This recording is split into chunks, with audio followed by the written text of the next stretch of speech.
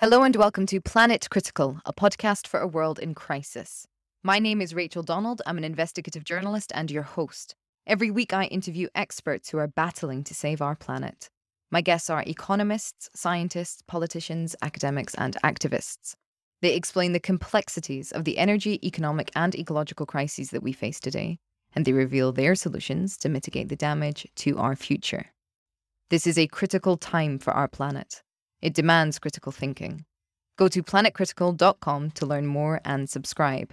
This week I spoke with physicist and engineer Yi Tao, who's working on a geoengineering solution to tackle global warming, specifically the amount of thermal energy and heat that is raining down on the planet every day from the sun.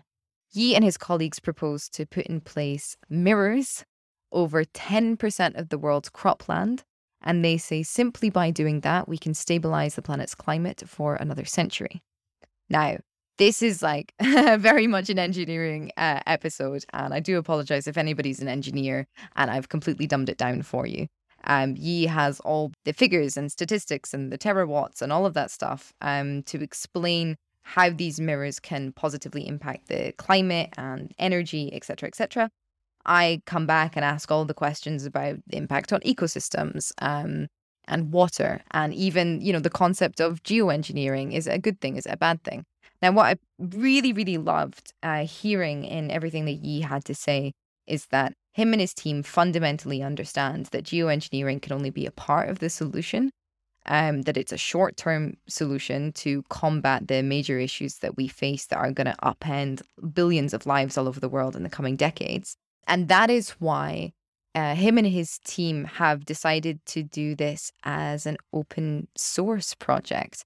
They were a part of Harvard, the Roland Institute, and they have been approached by huge funders that have offered all the money necessary. And Yi and his colleagues have turned this down. That means all of their research is out there. It's available for other scientists. They're trying to collaborate with scientists and with labs all over the USA. And it even means that they're delving into their own pockets to fund part of this research. I personally think that that's even more exciting than the mirrors, hearing about scientists and academics who have so firmly infused their method and their research with a strict code of ethics to combat the bigger picture that has driven the climate crisis is just phenomenal. So whether you're here for the social stuff or whether you're here for the engineering stuff, this episode has both, and I really, really hope you enjoy it. If you do, please share it far and wide. If you love the episode, do consider getting a paid subscription over at planetcritical.com or on the Planet Critical Patreon page. The transcripts of each interview are now available for patrons and paid subscribers. And a huge thanks to everyone who's already supporting the project. Thank you very much for joining me on Planet Critical. It was your colleague that reached out and said that I had to interview you about this project that you're working on. Oh, it must be like Peter, I guess, right? Can't remember, which is embarrassing, but I'm sure he's listening. Thank you. So can you dive into it a little bit more and explicate it a little bit, and maybe your background as well? Because I read over some of the papers when we initially set up this interview a few weeks ago. And I definitely need it explained. Yeah. So basically, my background is a physicist, experimental physicist, with also training throughout my undergrad years in chemistry, biochemistry. So it sort of have a more interdisciplinary background compared to the traditional academic. I think I was in college, in the 2000s. So that's when this multidisciplinary, interdisciplinary training became a thing. So I sort of also took some advice from mentors to really change field in between college and PhD, and really, did something that's completely different. But my core expertise is in physical instrumentation design building, and also the analysis of mechanisms at a small scale. But it turns out that basically the same physics, same chemistry apply even at planetary scales. So there's some very simple recurrent patterns that occur that's Hmm. scale invariant. Right. Okay. I mean, that would make sense if you think about the laws of physics. So, and now you're at Harvard, right? You're working on this mirrors project. No, actually, my contract with Harvard ended September 2021. Mm. So I was hired for a fixed term for 5 years to do something that's not climate related. It was to build a microscope that's a hybrid between MRI and atomic force microscope. So the goal is to be able to take atomic resolution images in 3D of small specks of matter, such as viral particles or molecule drug complexes, or Wow. individual transistor chips, or just a single device. And the reason why such a microscope would be very useful is generally the structure of things define their function. And that's true for the human body, all the way down to individual devices, and also the interior, design of a house, and et cetera, et cetera. So that's why being able to understand the composition and structure of small things, which we cannot really see using conventional methods of optical microscopy, is very important in trying to understand how small things work. For example, the COVID virus. Mm. Mm. And did you succeed? Did you build the microscope? We made, incremental steps towards such a microscope, because such a thing requires, you find out that you're trying to, build the sensors, and then to build the sensors for this experiment, you need to build additional instrument to make the sensors. So it's iterative. So the thing just expands to several projects. But we, in the process of this, trying to achieve a grand goal, we were able to develop new engineering and new science. So, for example, we were able to make the world's strongest oxide magnet thin film, and we were also able to demonstrate the most precise machining that people have demonstrated, basically with atomic depth resolution. Okay. And we also made some mechanical sensors that have unprecedented force sensitivities and the frequency performances. So basically, the project was on track to meeting the targets of exponential increase in sensitivity, by the middle of the 2020s. And that's on, but in 2018, 2017, I realized that, oops, that's basically a date where impacts of climate change would become so dramatic that civilization would have to realize that it would be quite unlikely that we'll be able to continue this way of life and expect continued progress in science and technology, because the foundation for doing such grand things, basically the food, the resource, the political stability, will likely not be there anymore within the coming decade or two. So that's why we basically slowed down word on the nanoscience, but then really turned it to analyzing the problem of global climate and whether there's anything that we can actually do to make an impact, to slow down the process, or to hopefully fix it. So that project then developed like that at Harvard because of the awareness of the team of the upcoming impact of climate change. Yes. So the becoming, realizing the urgency is what motivated me to pivot the resources of my group to start tackling this problem. And out of curiosity, how receptive were Harvard to that pivot? So my institute, the Roland Institute, is something that's not really embedded within the Harvard campus. Mm-hmm. It's actually much closer to MIT due to the history of the institute.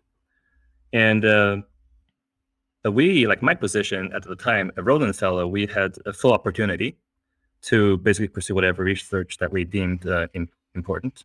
Mm-hmm. But first, my pivot in direction, like 2-3 years into my 5-year program, was essentially would be judged as a career suicide. So it's not taken very well by the administration. Mm-hmm. But personally, I think the sacrifice is not even something that one should consider, given knowledge of what is actually happening with the climate. It's just a moral imperative to really do the right thing. Are you seeing this trend on campuses at universities with researchers abandoning sort of their original projects to focus on, this global crisis? Certainly not. No. Most people are so invested in their work that it's almost difficult for them to really sit down and have time to reflect on the larger picture. And also, academia is such a competitive place that if you lost focus, even for brief periods, you might, lose your ability to continue in the field. Yeah, definitely. I was speaking with David Orr earlier this week, actually, and he was discussing the fact that society has become so atomized and fragmented, and then the problems that we see on campuses when education becomes atomized and fragmented. And it's a theme that comes up quite a lot on this show, the fact that it's incredible that educators don't cross the hallway or cross campuses to speak to one another and to find out what's going on in other departments, to kind of create an aggregate of research.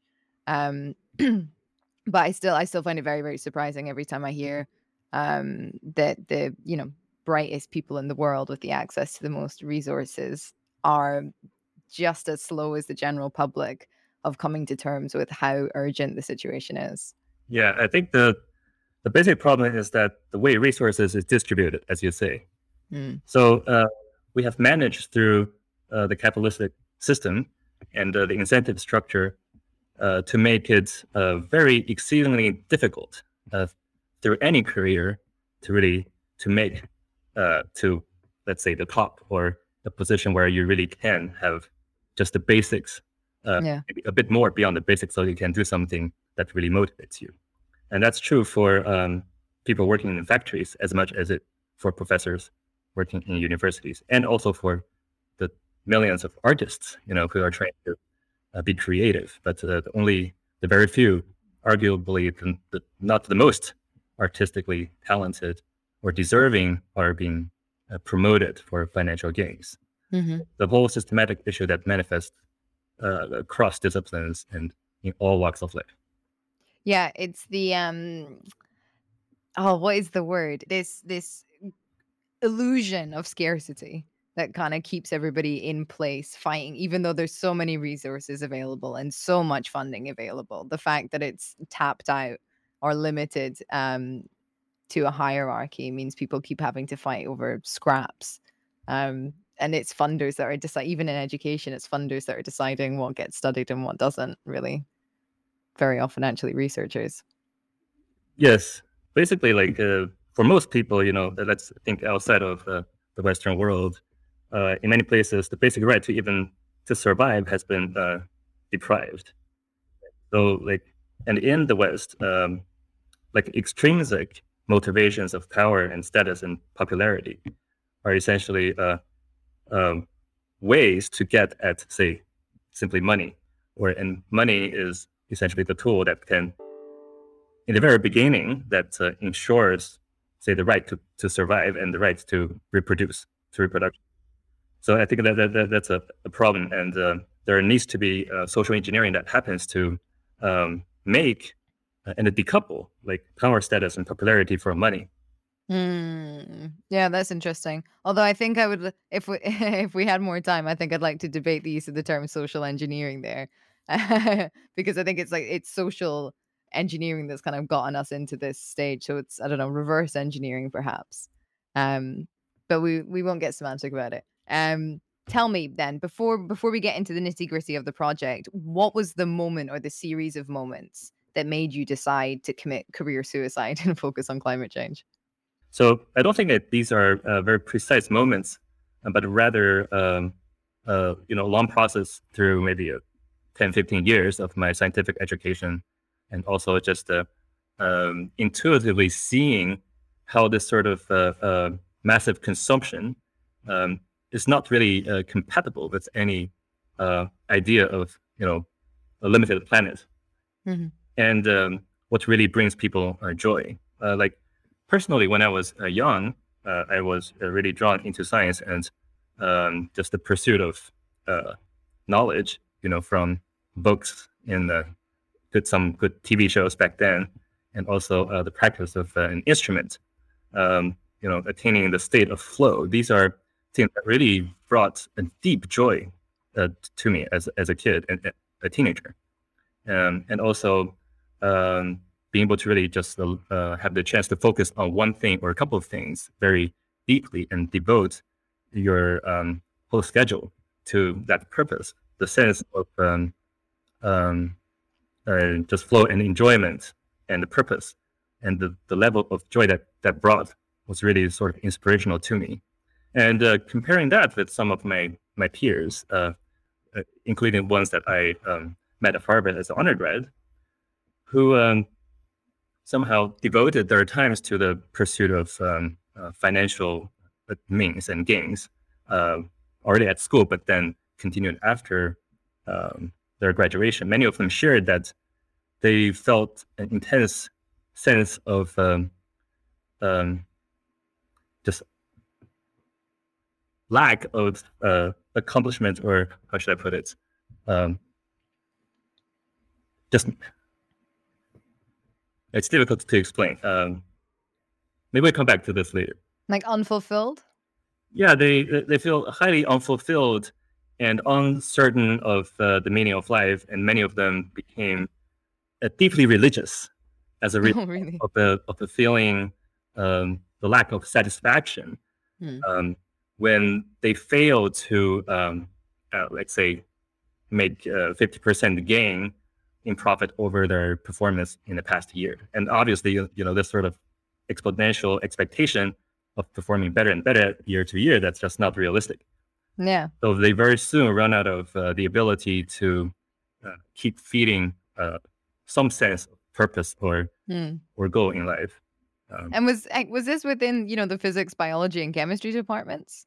Well, actually, at Harvard, most people, there's very few undergrads studying pure science and engineering, at least back in the early 2000s. And many of my classmates who started out being really interested in chemistry, physics, all went to investment banking and finance. So very good. Yeah. What a good thing to do with your education.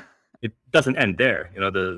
For many who did go into PhD and the further studies, they could eventually also go to financial sectors. Yeah. Also working for the military industrial complex. Yeah, it's all part of the same problem, isn't it? But this isn't meant to be like a sociological episode. We are meant to be discussing your projects, because let's get into it, because what I saw, what I understood, I've read through that paper like 3 times, and I'm still not sure if it's a metaphor or if it's actually what you're proposing. Do you want to put mirrors on the surface of the planet? Or is that a metaphor? No, it's actually what we believe would be necessary Right. for the persistence of human life on this planet. And the placement and where you put them needs to be very carefully chosen. So there are many locations where there would be a very overwhelming local benefit. So these are hypotheses we're trying to test in field experiments. Mm-hmm. So basically, when you put a mirror into a crop field, let's say, it prevents a fraction of the light from being converted into thermal energy. Mm-hmm. And the thermal energy that's usually absorbed by plants need to be dissipated somehow, and plants do that by evaporating away water. Mm-hmm. So your water consumption is directly proportional to how much sunlight and also near infrared that gets absorbed. Oh, that's interesting. Yeah. So that's one piece of the clue. The other is oftentimes crops cannot make use of 100% of the solar irradiance that's given to them, especially in lower latitudes, where there's sometimes too much sun, all through the year, and too hot to perform agriculture. So putting mirrors strategically in a geometrically well-designed patterns into crop fields can help to lower the amount of heat generated and giving overall a better light environment for the crops. Okay, so is this like a tool then for agribusiness, as well as combating the effects of climate change, or is there also a proposal to put mirrors in natural landscapes in order to purely combat climate change? We envision the project to proceed through several stages. In the very initial stage, it should bring overwhelming local benefit to the farmers who are, at the front line of climate change. Mm-hmm. So the strong local cooling, it would be like an incentive for a grassroots type of adaptation of the technology. When it's at small scale, there is no risk of disturbing planetary climate. So it's very nice that people are able to do these experiments and really test out the problems that can arise. For example, are there impacts on local birds? Are there impacts on Mm. local insect biomass? So Mm-hmm. these are scientific questions that can be readily tested without having to worry about the global impact on a small scale. Mm-hmm. Mm-hmm. And once those are worked out, and if like a positive impact can be demonstrated, then there will be incentive by agribusiness, by wine makers in Spain and in Mm-hmm. France who are struggling to maintain production to Mm-hmm. perhaps use these technologies more broadly. And when adaptation is at a global level, let's say 10% of cropland have been partially thermally and photometrically protected. We calculate that we basically would be able to maintain current climate over the next century. So it basically What? correct. We can completely rebalance the current thermal imbalance that's driving climate change if 10% of global cropland roughly were covered progressively over the remainder of this century. What? Really? Just 10%? Yes, order 10%. There's some, the exact value needs to be demonstrated in larger scale experiments, also coupled with the satellite observations, which we do not have the resource currently to conduct. Mm-hmm. But from evaluation of basic light transfer through the atmosphere and also existing satellite data on shortwave radiation downwelling, upwelling, that's the expectation. Okay, and does this directly combat the part of climate change that is global warming, or are there other benefits? Like, has your data shown that you see an increase in water production retention, um, in areas in which you're testing these mirrors? Yeah, so on large scale, yes, the eventual goal is to stabilize the planetary climate. But we have to emphasize that's a very long-term goal over multi-decadal timescales. The most immediate benefits are local benefits of water saving. So we do have prototypes that operate in different environments, including floating mirrors, which Mhm. can be deployed, for example, in reservoirs Mhm. for agricultural usage, residential usage, but also pumped hydro stations. Mhm. So we have preliminary data showing a reduction in evaporation rates underneath floating mirror arrays. So there are basically a lot of co-benefits at local level, in addition to the sort of unintentional global cooling benefit. What are the impacts that these mirrors have on ecosystems that you've seen thus far?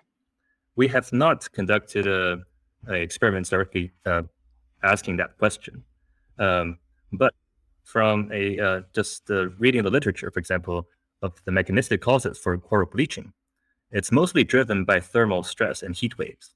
Like, Mhm. say if you're 2 degrees over their upper thermal limit for 2 weeks, so Yeah. thermal dose of 2 week degree, um, then you can have large scale and a bleaching of these corals.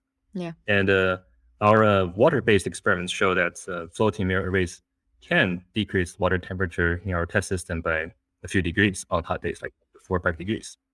Oh, wow. And but first, it also depends on the flow state of water in the field, etc. Mhm. Mhm. There's also a paper coming out last year, just a few months before, that shows during these heat waves, if you reduce the amount of light reaching the corals, they have a better chance of survival. Mhm. So mirror essentially does both things. They Yeah. cut out a fraction of the light, and also they buffer against the extreme temperature rises during these heat waves. So there should be, possibility for these very targeted protection intervention to preserve very important ecosystems. But surely we also need to study what the impact would be on local ecosystems, because as we're seeing increasingly, the problem with the climate crisis and with every crisis is that so many things are interlinked. You do one thing to help one part of the problem and you create a whole new problem. Given how fragile ecosystems are in the world, I would have thought that would be a priority to understand what impact these mirrors could have. Uh, Correct. Yes. So, and ecosystems are essentially driven by physical parameters, including temperature, moisture, light level, and acidity. So these impacts and how mirror arrays will impact them can be analyzed. The for a lot of primary production, the most severe ecosystem stressors are temperature heat waves events and the resulting lack of water drought. So these are universally detrimental to primary production, basically plant. And that's true both for trees and also crops, but also for marine phytoplankton. This is a slight tangent, but what do you think about the argument that techno optimism or the use of technology deployed to directly combat the effects of climate change rather than combating, the roots of the issue, such as overconsumption, everything that you were discussing at the beginning? What do you think about the school of thought that just sort of perpetuates business as usual and essentially will only delay the impact of the crisis rather than solve it? I agree, and that's why perhaps we started the conversation today discussing about how society is currently structured, incentivize destruction of the planet. And in no way do we at Mir, in the Mir framework, think that Mir is a solution to the climate crisis. It's merely the cornerstone to humans surviving past the coming decades, nothing more. And we also prioritize developing technology such that it's open source. And it's very exceedingly difficult because funders who approached us basically want to use our technologies for profit, which we have refrained from doing so because we understand clearly that perpetuating the current economic system is futile in the end if your goal is really to give humanity a chance to perhaps accomplish miracles. So basically, I think humans, we are special in that we really are preoccupied by the future. And that's manifested from the individual level to societal level. Like people are worried about how long they live, and the quest for longevity is like what occupies a lot of say emperors and dictators when they are in power. And so at the societal level, I think many civilizations think that they're unique and that they can persist for millennia and be the one that's really go to Mars and build a colony there. But then if you look at the data of the longevity of civilizations and of the dynasties, one finds that the longevity follows a log normal distribution with the most probable age on this log normal plot being 230 years. And our current fossil fuel civilization is basically around that age. And I think evidence is consistent with us being just another of these civilizations. Yeah, of course. And I always find it baffling when, despite the millennia of evidence that you're bringing up, that people think that this will be the one that sees it through for whatever reason. Although I do understand that on an individual level, it is extremely difficult to, how do I put this? Despite our wealth of imagination, to imagine things being any differently, really. On the fossil fuel note, then, how much energy does it take to create these mirrors, or the amount that you would need to deploy around the world to cover 10% of cropland? You need to invest 3.6% of current energy consumption to maintain this planet. To maintain this planet? What do you mean? So the world consumes like about 20 terawatt of power. So you take 3 to 4% of that, which is quickly like roughly less than 1 terawatt. You use that energy to make the glass and the mirrors and deploy them. That's roughly how much energy you need to invest. Okay, I'm gonna ask. I'm not a physicist, but I have had a couple on the show, and they have explained to me that the energy available to us in fossil fuels is just so much more powerful than what we can do with electricity. Please correct me if I start rambling. Or I think that's roughly correct. So the 18 or 20 terawatts of power refers to predominantly fossil fuel energy in terms of heat that you burn. yeah, By burning it in oxygen. Out of that, you convert a small fraction into electricity. So on the order of a couple terawatt. Right. Okay. So if we're talking about how much electricity, that's a small fraction of what you can get from the heat. Um, and then both of these, human powers using fossil fuel are dwarfed by the power that's currently heating the Earth, which is at 430 to 1,000 terawatts. Wow. So basically, it's a 50 times mismatch between the problem that we created out there versus how much technical power we have available to address the problem that we've created. So the analogy that I like to use when explaining the problem to people is that climate change and global warming is like cancer that we got while smoking fossil fuels. But right now, it's not possible to cure the cancer by stopping to smoke because the problem out there has a life of its own. It's still going to grow and amplify heating that's locked in will certainly bring us past 2 degrees Celsius somewhere around 2045. And that's more or less independent of how we manage our emissions from now forward.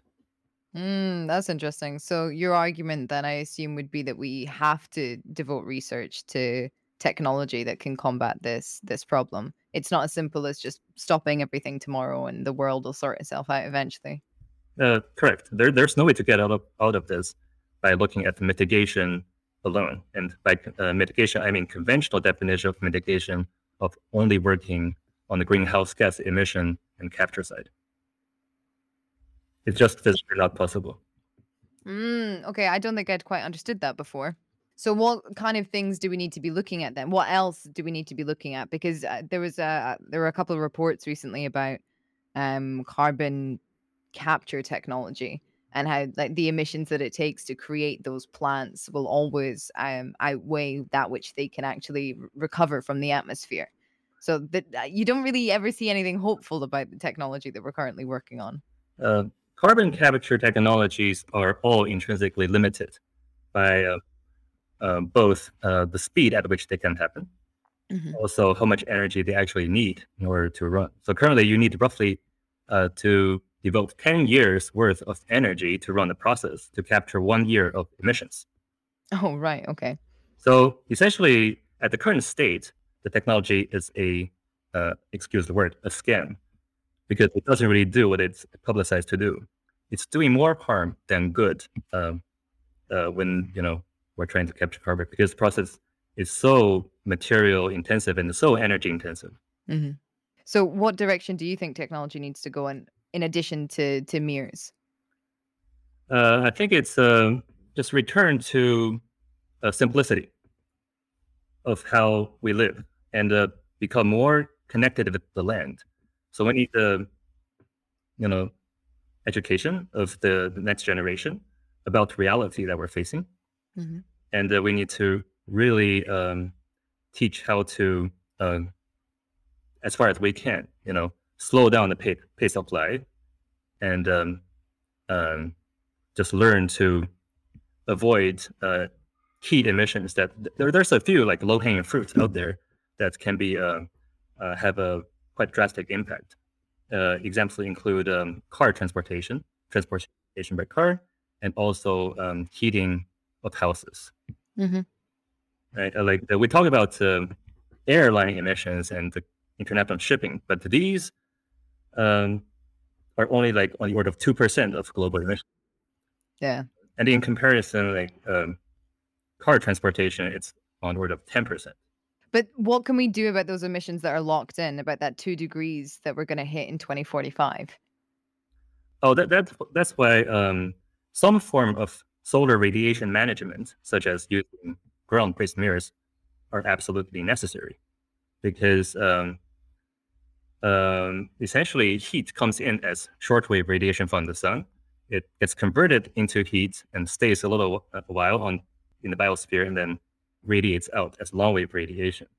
So greenhouse gases operates at the exit end, but that end is very slow and recalcitrant. So the only way we can make an impact is on the input side of heat. So we have Mm. to intercept some of the light so that they don't get converted into heat in the first place. And when there's less heat to get rid of, then we essentially bypass the greenhouse gas long wave trapping mechanism. That's so interesting. Can you, the heat that you're directing away from the planet, can you also capture that as a form of energy? First of all, yes, and there are many companies working on that. And recently, there was just a company that's doing mirror-based electricity and heat production, um, uh, using some basically very similar ideas compared to some of the things we're developing. But once again, like energy production is not the big problem that we're facing. We're really facing an ecological crisis Mm. by excess heat coming into the biosphere. And in comparison, human power consumption, 18 terawatt, it's completely dwarfed by the 1,000 terawatt that's heating the Earth. So the problem out there is way bigger than just the energy provisioning that we're trying to also solve on site. I find this so interesting because of the way that the ecological crisis is so often framed, like, the focus on fossil fuels, which we just can't stop from one day to the next. The lack, in my opinion, like the lack of attention on forests, which we could stop deforesting one day to the next, and it would have a huge impact. Um, but also this, like, I've never heard the numbers put down in the way that you just have, 18 terawatts of sort of human produced energy versus all of the energy that's raining down from the sun that's been locked in due to essentially, not direct geoengineering, but the geoengineering that we've done accidentally since the industrialization and with a fossil fuel based economy.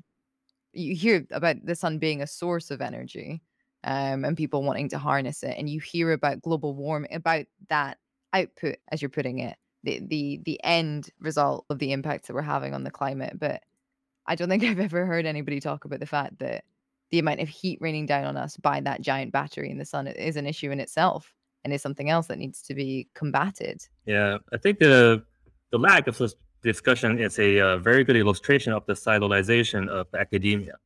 So people work Mm. on materials and energy, they basically just cite, okay, climate change is caused by energy, therefore we need to make energy more efficient, and that's how they motivate their papers and just get write their proposal grants.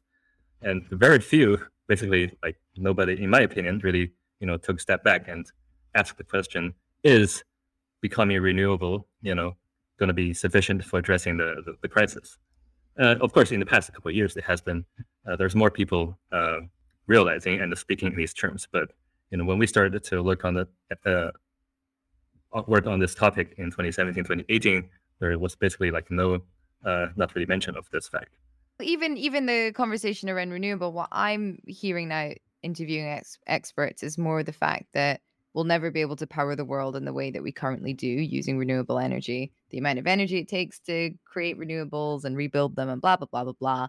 It's kind of a pipe dream. We need to decrease energy consumption. So the critiques that are there are still always about, as you say, energy.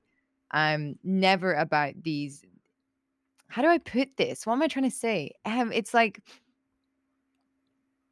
when I've thought about the ecological crisis and the planetary boundaries, I've very much thought of the planet and haven't really gone beyond like the larger solar ecosystem that we're a part of that is equally impacting us every day. It's just not something I've thought of, and I think it's something a lot of people wouldn't have thought of because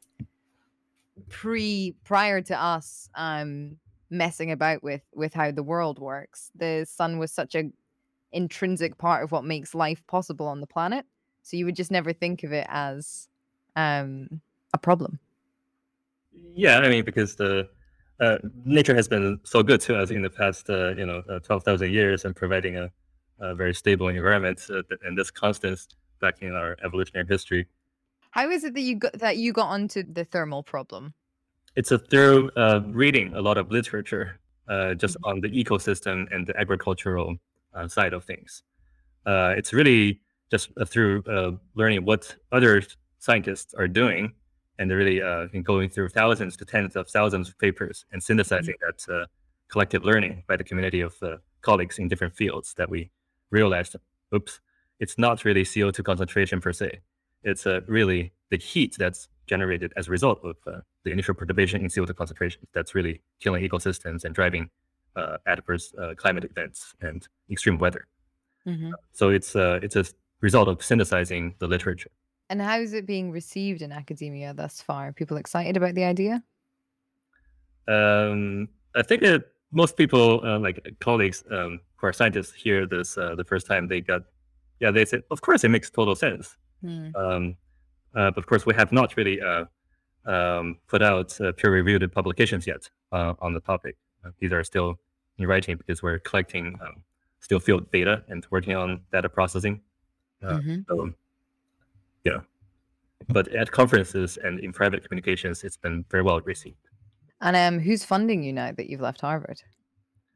So we basically, because from the beginning, it's clear that we would only have 2 or 3 years to work on this maximum. And then COVID hit, and we lost a year of productivity. Yeah, of course. So we were not even able to finish the first round of planned experiment and write the papers. So we basically are just giving the ideas out to different collaborators and hope to have the work continued in different laboratories. So we have been partially successful in doing that. We have a collaboration with Plymouth State in New Hampshire. Hmm. Several labs there are participating in field research, and also NHTI, the community college in Concord, New Hampshire. And recently, we're starting a collaboration with a group at Stanford to do continued measurement of water evaporation impacts and water cooling using floating mirror arrays, because they have much better weather there compared to New Hampshire or for that kind of research. And there's also like farmers and people who reached out to us wanting to collaborate. Oh, So really? we're also gonna, start a citizen science project, basically working with concerned citizens. There's many retirees these days, and engineers and professors who are retired with grandkids who are concerned who want to join us. But of course, funding is the problem because we're basically funding ourselves. The group members, we have maybe 30, 40 people who are all volunteers and very dedicated. We donate our own money to the project. Wow, really? And is that because you, as you said a few minutes ago, the ideology behind this is to have all of your data open source. So have you been approached by funders who then aren't interested in actually giving the money when they realize it's going to be more difficult to capitalize on the results of your research? Yes, because there would be like contracts signed. We wouldn't be able to really disclose the technical innovations to the public, which is not what we want to do. So the fact that we're trying to do this, develop everything open source and have data shared in real time in an open source manner is hindering progress because of the lack of the financial backing. Wow.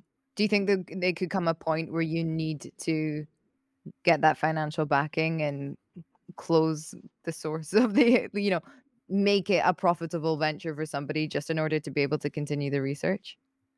Well, there are parts of the framework that are suitable for such ventures, including making distributed the solar energy capture systems that individual household can purchase, and that would work much more efficiently than conventional PV, for example. So for selected projects, we're open to such investments. But for the grand goal of agricultural and ecosystem applications, I don't think. And anyways, we have already shared the basic ideas. It's out there. So I don't think it's patentable. So basically, I don't think investors would be interested in even spending money or funding it because it's already freely available. Yeah, yeah, true. What other issues do you foresee as this project moves forward? Do you think that the public will like it? Do you think governments will like it, or not? So the initial applications include, as we mentioned, the safeguarding agriculture, but also alleviating urban heat island effect, especially in crowded regions and Mhm, areas. For example, in India and in mhm. the Arabian Peninsula, where wet bulb days, Yeah, temperature exceeding human tolerance are expected in the coming years to decades. yeah, yeah. So we have a branch of the Mirror framework, Mirror Urban, trying to collaborate with local universities in India to assess the cooling impact of mirrored roofing against other alternatives, including white roofs, Mm. concrete roofs, and metal roofs. But of course, it's again totally humanitarian, for nonprofit purposes. I was actually going to ask you if it would be more useful for people to have solar panels on their roofs or these mirrors. It really depends on where you are. I think, if you're in very northern latitudes where most of the energy needs residentially is heating, then for you, local cooling is probably not something that's very for you. But of course, even using mirrors can also boost the efficiency of the solar panels when the whole system is properly designed. So Oh, of that could course. be used, but if the goal is for energy capture in northern latitudes. But for most of the global south, where the major problem is overheating, then the passive cooling benefits, uh, it's much cheaper compared to PV to implement, to bring about some measurable impact. Mm. You said for those in northern latitude, the passive cooling probably isn't what people need. But would that not have a global effect anyway, or is this solution very much tied to locale? No, implementing mirrors in everywhere on Earth would have a global cooling impact. Uh, Hmm. but the question is when the project is so advanced that such a global impact becomes relevant, then I'm sure climate scientists in simulation departments would have investigated the impact of different patterns of the implementation and Mm. their impact on global circulation patterns. Uh, so that's something in the future that will be very important for sure. Uh, just in the short term, from a adaptation point of view, mirrors can bring about local benefits. Um, yeah, because I think just making sure that they do not have unintended consequences, even on a local scale, is a Yeah. priority. Yeah, of course. And when do you think you'll be able to establish all of that? How long does that kind of research take? So in this coming year, we'll be able to say more about, say, the soil and air cooling impact of medium mirror arrays on the order of a few tens of meters squared, um, as a function of aerial coverage of the land by mirrors. And we'll also be able to say more about soil moisture retention as a function of the coverage. Okay, Yeah. interesting. And there's also one experiment looking at cooling of the apartment building by putting a mirrored roofing on top. So I think by this time next year, we'll have most of the basic data to share. God, there really are a lot of benefits to that then. Yeah. It's not it goes beyond crops. I mean, if you were to put them on the top of buildings as well, like yeah, in summer you can keep the heat down and people don't have to install air conditioning and then use energy that way and et cetera, et cetera. How interesting. It does seem still like quite an alien idea though, the idea of like 10% of cropland being covered in mirrors. There's something so futuristic about it. Uh, yes, indeed. I mean, it's not a small undertaking. It's a Mm, gigantic endeavor that mm, really takes global coordination, uh, to be successful or to even, merit a place in the discussion of how to mm. deal with climate change. But from a energy needs, energy intensity and material intensity perspective, it's probably one of the most affordable and the most durable of proposals Why the most durable? because glass is extremely stable Hmm. and it's 100% recyclable, the designs that we're envisaging. So let's say we were to implement this strategy to temporarily stabilize the climate and also complete the energy transition to renewables, also using mirrors, to boost renewable efficiencies, then greenhouse gases would eventually, decay over centuries to millennium timescales as a result of natural processes. And as that happens, we need to retire the mirrors. Uh, what can we do with them? I mean, glass, you can just melt them and make into construction materials or other structural materials. So it's a system that you can build now to tackle this climate challenge, but then over time you can then repurpose completely to other purposes as the greenhouse gas driver decays by natural processes. God. And how long will that take? The natural decay takes 10,000 years to go to roughly 10% of current levels. God, that's a long time. Yeah, that's way beyond the Basically, if you look at the data of recorded human civilizations, that's 4 to 5 standard deviations outside of the log normal distribution, which means it will never, no civilization can last that long. Oh my God. Who knows? We always want to believe we were special. 10,000 years. Do you think the mirrors could last that long? The glass material, well, certainly lasts several centuries. I think there's different loss mechanisms, and that's very likely location specific. So mirrors that are in the path of a hurricane or a tornado certainly would be gone, but there are locations where they would not be impacted by such events, and then they can last for longer. So variety of loss mechanisms, and the average lifetime of these devices can conceivably be scaled to on the order of century, low number of century timescale. Certainly beyond the decadal timescale, because existing solar mirrors have already demonstrated field lifetimes of 30, 40 years without measurable degradation. So we know it's somewhere in the century timescale. Why put them on the ground? Why not put them in the sky? Because of cost for launching them. Right. So if one does, the fuel cost analysis, one realizes that space-based methods are essentially never going to happen because we don't have enough fuel or material to support such an endeavor. Right. Okay. It's as simple as that.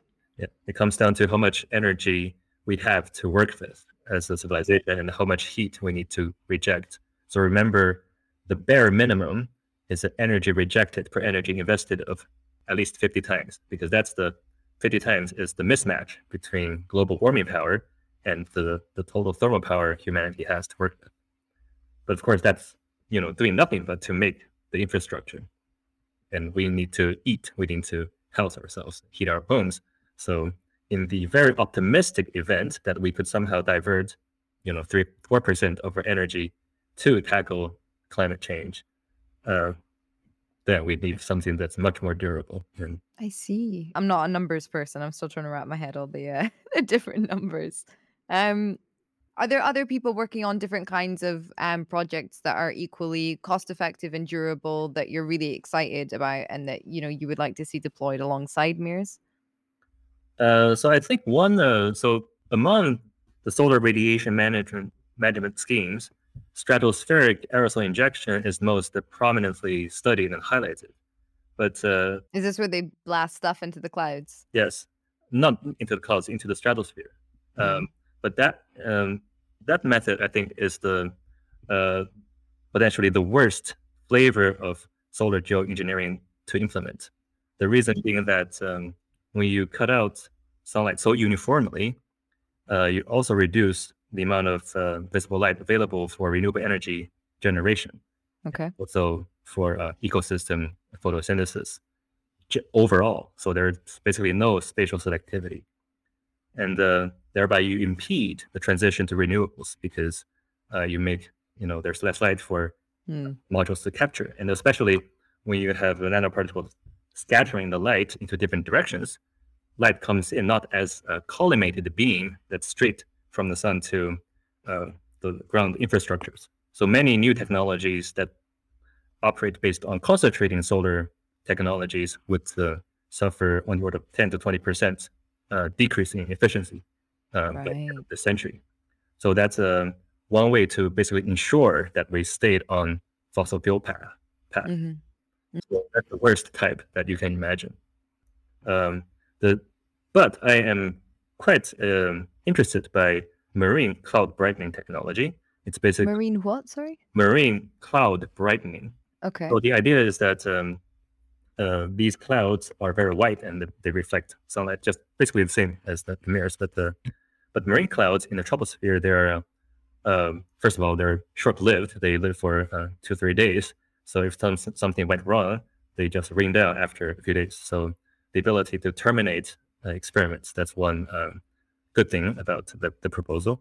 And the other is the proposal, I think, is the most promising, is calling for injection of salt nanoparticles from the ocean itself directly to seed these clouds. So you don't have really a material limitation problem there. Mm. You are taking the salt from the ocean, which is so large, it's barely making any difference.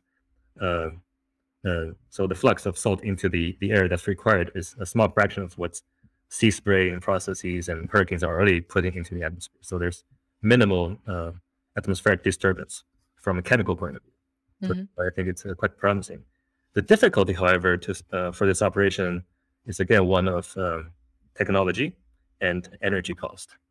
So retired Professor Stephen Salter proposes to use a completely wind-powered system. But the challenge there I see is to do the mechanical design for the system and test it and perfect it. It's a multi-decadal sort of engineering challenge. Right.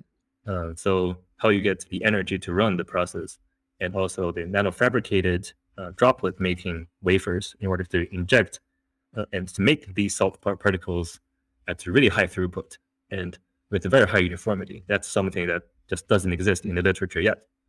So it's an open question whether the proposal is at all feasible from an engineering standpoint.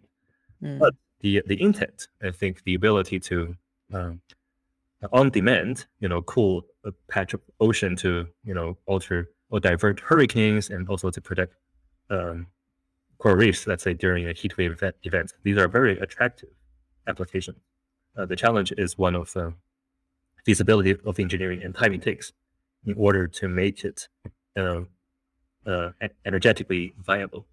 There's a lot of talk, though, around geoengineering. We kind of touched on this a little bit earlier, but that, without dismantling the current economic framework and our consumption rates, geoengineering is not the answer. Do you think that you've created a project with your team that, even if you don't dismantle the current economic framework, will be beneficial over the next century, no matter what? Well, it depends on what you define as beneficial. Helping industrial civilization to persist a few decades longer, yes, that would be one potential impact. But how do we, define success or beneficial to humankind? And that requires another discussion of how we measure success of this organism. Right. So we already touched on the concept of time. We want human life and human civilizations to last. So apparently, that's one maybe objective and empirical metric to measure success of individuals and also different organisms, because what we call successful organisms are one that last for many millennia. Right? So time is one thing, but we also know that time cannot be just arbitrarily lengthened, because there may be some statistical, or just underlying mechanisms that can be seen from the statistics of the lifetime of different civilizations that limits how long we can aspire to last as civilization, as individuals, before different things, including mutations, make us a completely different mammalian species. So time is one thing, but that's not the only thing. The other is, I think, in layman's terms, I think satisfaction, life satisfaction, or and if we really want to be, quantitative, we need to integrate, the life satisfaction of every individual that has ever lived throughout the existence of Homo sapiens. And if we use this aggregated, integrated measure of level of happiness, satisfaction over time for our species, then it becomes quite clear that perhaps what we call beneficial is to just improve the life experience of people over the remaining time of their species and civilization. And the way to do that is to, distribute resource broadly and dismantle the current, money-oriented sort of, incentive structure, and to decouple, money from the other things like power, status, and popularity, which should be sort of like natural outcomes of each of us engaging in something that really deeply passionate, or we're deeply passionate about. So for politicians, maybe, why do we need politicians? They're there to serve the people. So they're public servants, right? So, and in exchange for this privilege to serve, and for artists, in exchange for the privilege to provide art and be be known, perhaps they should relinquish some financial and monetary advantage just to make it equal. So I think we keep coming back to this, social engineering aspect. But in the end, if we define, the success of human race as a integration of the life satisfaction of every member of our species over the existence of our species from origination to extinction, then that's what we should be considering and doing. What a beautiful note to end on. Lovely to hear that from a scientist who's working in geoengineering. Congratulations on keeping the project open source. I hope more people follow in your footsteps. Yes, me too. Where can people find out more about Mears? Because I'm sure everyone will want to, because obviously we haven't covered all of the tech and everything behind it. So most of the information are embodied in lectures that I've given online and interviews I've given. So we do have a website, but it's quite rudimentary because we have very limited human power to really maintain it at the current state. But if you're interested also in helping and in participating and becoming part of the MIR framework, you can reach out to us. We do have volunteer coordinators who will be looking at your request, and hopefully we can work together. Oh, fantastic. And then finally, who would you like to platform? I mean, these are probably people you know. Have you heard of Julia Steinberger? I am on it. Just, give another female scientist I respect deeply, Sabine Hossenfelder. She has a YouTube channel. She's like a theoretical astrophysicist or theoretical Amazing. physicist. And then I'm sure she has great things to say about, free will and meaning of life and nature of the reality, things like that. Fantastic. It was such a pleasure speaking with you. Thank you for taking the time to explain Mears. Yep, likewise. Thank you. If you want to learn more about Mears, I've put links to their website over on planetcritical.com, where you can subscribe to support this podcast. If you liked this episode, please leave a review and share it far and wide. If you loved it, the best way to support Planet Critical is by choosing a paid subscription at planetcritical.com or on the Patreon page. The transcripts of each interview are now available for patrons and paid subscribers. A huge thank you to the Planet Critical supporters and community. This work just wouldn't be happening without you. Thank you all for listening. See you next week.